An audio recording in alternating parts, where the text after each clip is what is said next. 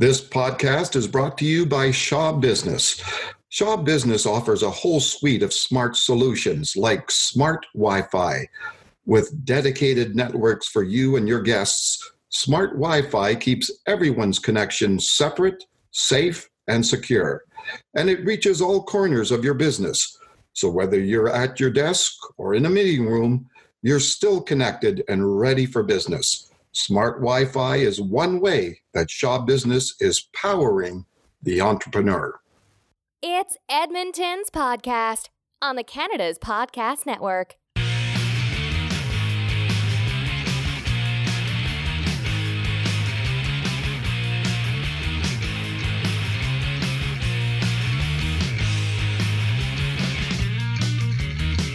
Hello, this is Mario Toneguzzi coming to you today with Edmonton's Podcast, a member of Canada's Podcast Network, where we talk to the entrepreneurs who are making it happen here in the city of Edmonton, Alberta. Jacqueline Kitsan is owner of Somewhere Mobile Boutique Consignment, retrofitting a 1977 Airstream Globetrotter into Edmonton's first mobile consignment boutique, a high-end and luxury consignment retailer. She is also communication specialist with Melcor Developments. Welcome to the show, Jacqueline, and thanks for taking the time today to be here for our listeners. Tell us a little bit about yourself, where you're from, and what your business is all about. Sure. I am a born and raised Edmontonian. I've lived here my whole life. I work full-time in communications for Melcor, as you mentioned, and I started Somewhere, my consignment business, in 2017. I had visited the Taste of Edmonton. I saw a whole bunch of food trucks, and I thought to myself, what about a food truck but for clothes? And I kind of laughed it off, but the idea stuck with me. So I kept thinking about it, and I decided just to Google search, does this exist? And I found that it did exist all over the States and a couple in Canada, but not in Edmonton. So I really wanted it, and no one was doing it, so I decided to do it myself. And the overall idea for Somewhere, it covers a lot of bases for me. Personally, I try and be very conscious about my own environmental impact, and fast fashion is one of the world's largest polluters. So I really started there, shopping consignment. So I love consignment shopping for that reason. And on a business side, I'm a risk-averse person. I've never really known any of the people who own the businesses that I shop at. So I was never really connected to the idea of entrepreneurship. So when I decided to start this and by default become a business owner myself, I had to become used to taking some risks, but by my nature, I really wanted to minimize those. So with the Airstream business model and consignment business model, I was able to lower my overhead. I don't have to pay rent in a bricks and mortar store, and I have no cost to my unsold goods. So that was all really appealing to me. And also the ability to move my store to where people would be as opposed to making them find me. Did you need financing to start, and how has business been for you? I looked into financing when I first had the idea. I met some banks, and they told me that they would look at how much of my own money I had invested in it. So I decided to start there. I started with my own money, and since then, I've just put my profit and revenue into the business. The expense was buying the Airstream, which I did last year, and I used my own money to do that. I have a very handy group of parents and uncles who are doing the initial demolition for me in the Airstream. And I only pay them in pizza and beer, so it's very economical. And then when it comes to outfitting it later on as a store, I'll go look into financing again. What is your long-term vision for that company, and what do you look forward to in the future of where you're going to be at? So I chose the Airstream because it is such an iconic piece of history. I want to make people happy with it. The Airstream brand in itself is a community, and I want to emulate that with the store. So I picture a neighborhood like Highlands in Edmonton and having the Airstream there and it being a real community gathering spot. However, I am cognizant of the fact that it will be very easy to outgrow the Airstream with its limited square footage. So I have many ideas of grandeur of where that could go, but I don't want to push it in any one direction. I just want to let it happen organically. I think everything will happen as it should and opportunities will open up. So I want it to go in the direction it's meant to go in and not the one that I have preset for it. In the short term, I would like to see the Airstream available for photos and weddings. because it's one of those things, if you know about Airstreams, you just love them. When you're looking at being an entrepreneur in Edmonton, tell me some of the good points of being an entrepreneur there, and maybe also some of the challenges.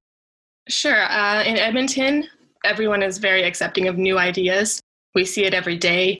I worked on the mural on the side of 100th Street Place in downtown Edmonton that says, "Take a risk. It's the most Edmonton thing you could do." And that really made me evaluate the risks in my own life. And there are so many people in Edmonton taking risks. It's a great place to do that.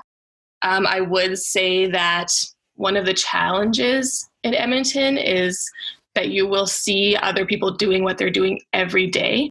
So you need to have a very strong plan of what your business is and what you want it to be, and the values and intentions that you want for that business, because it will be easy to question those things as you see what other people are doing. Mm-hmm. We do some of our best work outside the office. Is there a place in Edmonton that you'd like to hang out to think about your business, maybe just to get inspired with ideas? I hang out in my Airstream when I want to do some brainstorming. I just love being inside it, and it's very inspiring to me. I would look for more places to do that, so I'm open to people's suggestions, but I tend to try and escape to the mountains if I need to recharge. Here's a hypothetical question for you. If you were to start all over again and you just moved to Edmonton, but this time you don't know anyone, knowing what you know now, what would you do and how would you do it to start all over again as an entrepreneur? I've been going this alone since I first had the idea, so I'm not sure how different it would be. But I would say that if I had just moved here, I probably wouldn't have ended up doing this at all, because it's my experiences in Edmonton that led me here. Because I'm not a born and raised entrepreneur, I haven't always had dreams of doing this. So I'm not sure that I would have even gone to this point without being here. What does the first hour of your day look like when you get up in the morning? Do you have a specific ritual or routine to get you going?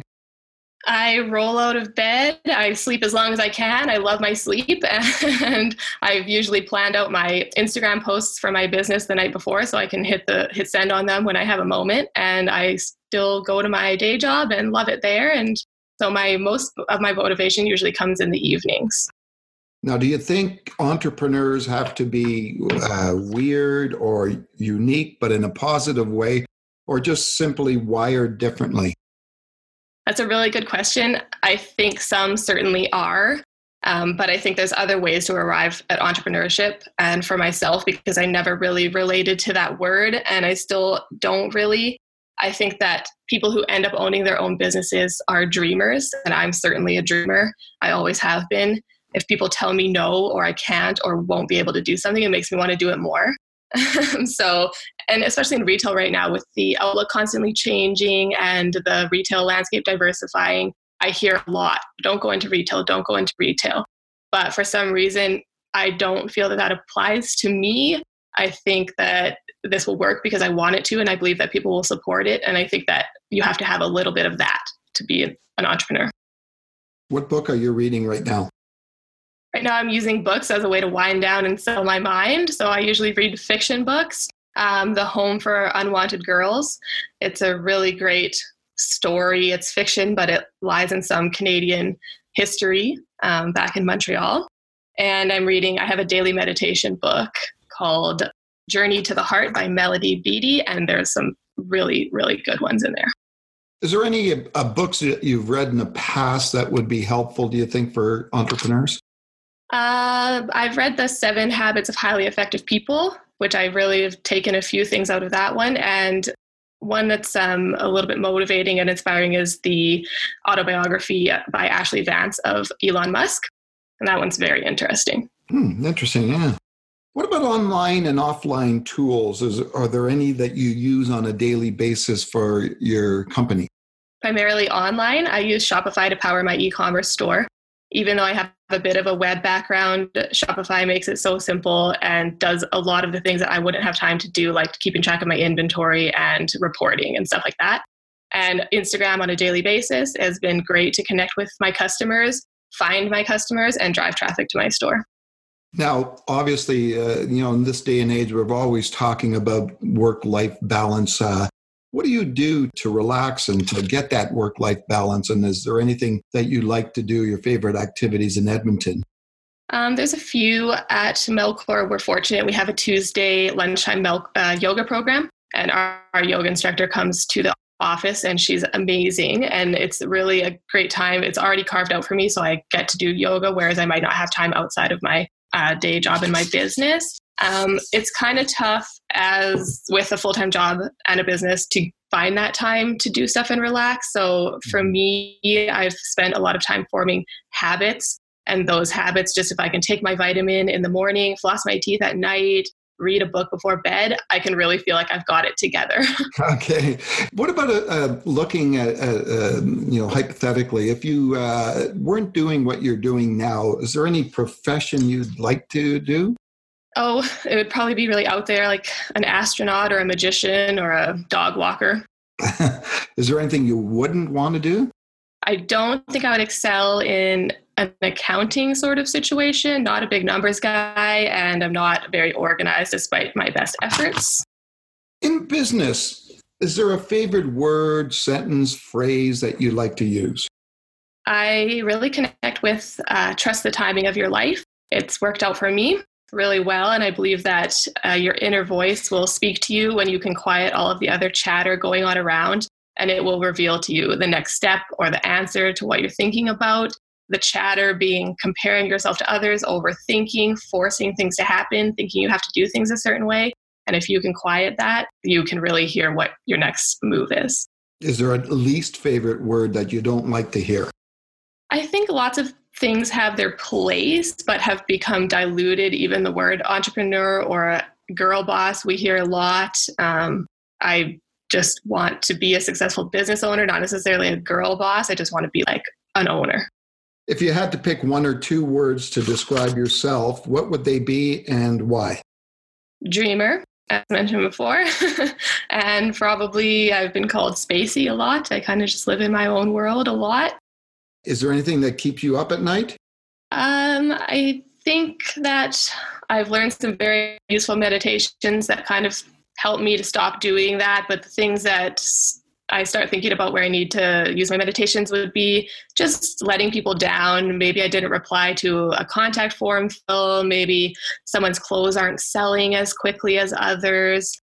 So I worry that I'm letting people down or that I'm not doing enough. Mm-hmm. Now, everybody these days seems to have a bucket list of what they want to do in their lives. What are the top things on your bucket list? I have a wide range of things. I keep writing them down. Every few days I'll find something new, and they range. They're small, like I want to be grapes for Halloween, or they're bigger, like I want to relearn how to play piano and play for a group of people. And before I started that list, my one aspiration was to attend every major sporting event in the world. So I've been checking those off slowly but surely. Which ones have you attended recently? Recently, I was at the Stanley Cup Finals. That was a few years ago. And I've been to the 2010 Winter Olympics. And this weekend, I'm actually going to the Canada Winter Games in Red Deer, which wasn't on the list, but I'll put it now and do a little check mark beside it. Do you have any advice that you've received over the years from people that you'd like to pass on to entrepreneurs and aspiring entrepreneurs? Sure. Specific to my industry, one of my mentors once told me that consignment shopping is recession-proof, just because if the economy is really good, people will continue to shop with you. And if it's not doing so well, people are always looking to save money, spend it differently, but stay entertained and continue to shop. So that was a moment for me where I was like, you're so right about that. The second one, a little more broad, Neil Pasricha, I believe he wrote a book on happiness. He did a talk, and he was really good at explaining how motivation does not equal action. Action equals motivation. So my advice is if you have an idea, just start, do tiny tasks, 5 tiny tasks, and you'll find the motivation to keep going. I have a slightly different question for you here. There's a tropical island just off of Fiji that only has one phone booth there with no internet.